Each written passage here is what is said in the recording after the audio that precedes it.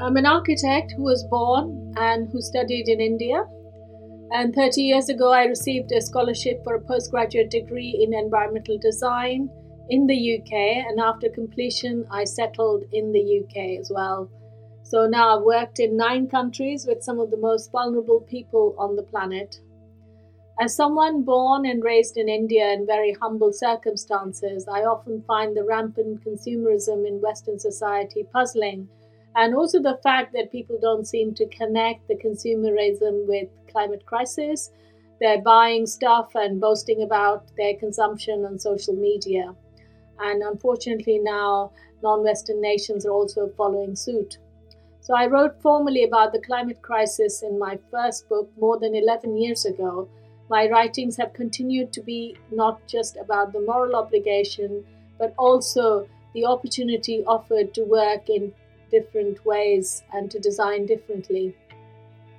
My work over the last 27 years has been small, gentle, and collaborative efforts in sustainable design and community engagement. 11 years ago, I also set up an environmental design charity, Charushila, which has worked internationally in areas of scarce resources, pollution, and food scarcity. So now turning to women, and they comprise more than 50% of the world population, most of these women being from non-white backgrounds living in poor countries. In most societies, women are more likely to live in poverty than men, have less access to basic human rights, and face systemic violence. Women have always been connected with nature and nurture, both of which now stand to be affected by climate change. Our built environment is not designed for the intersectionality of the feminine experience, let alone face the climate crisis. Yes, there are women architects in the UK, which is the 4th largest economy in the world, but they comprise only 28%, while women engineers are even less, 12%, and surveyors 11%.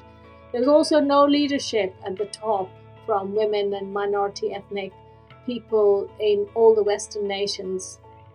And so in contemporary societies, such hierarchies are maintained along racist, xenophobic, classist, and sexist lines. This power is also demonstrated by the domination of nature and those that are physically weak. And obviously, this patriarchal pattern is reflected in our built environment. So I'm suggesting that the power dynamic has to change radically, and we need to think more ecologically. I suggest a different way of thinking and working that comes from Eastern cultures that celebrate the feminine and the ecological. In Bengal, where I come from, female gods are valued more. The valiant Durga with 10 arms, accompanied by her 4 children fighting off a demon, and the fearsome Kali with 4 arms, standing on top of her husband, the god Shiva, who lies calmly beneath her, letting her get on with the task of preserving natural order.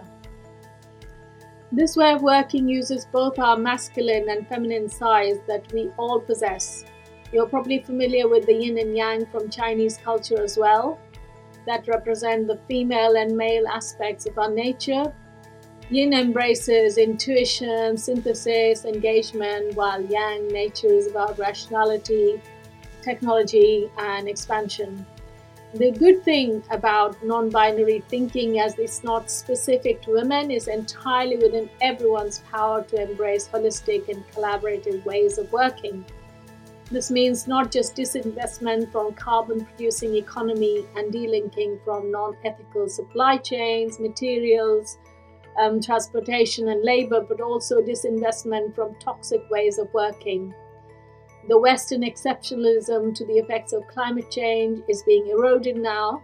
As we are seeing now, the effects of climate change will be, the climate crisis rather, will be random, difficult to predict and prevent.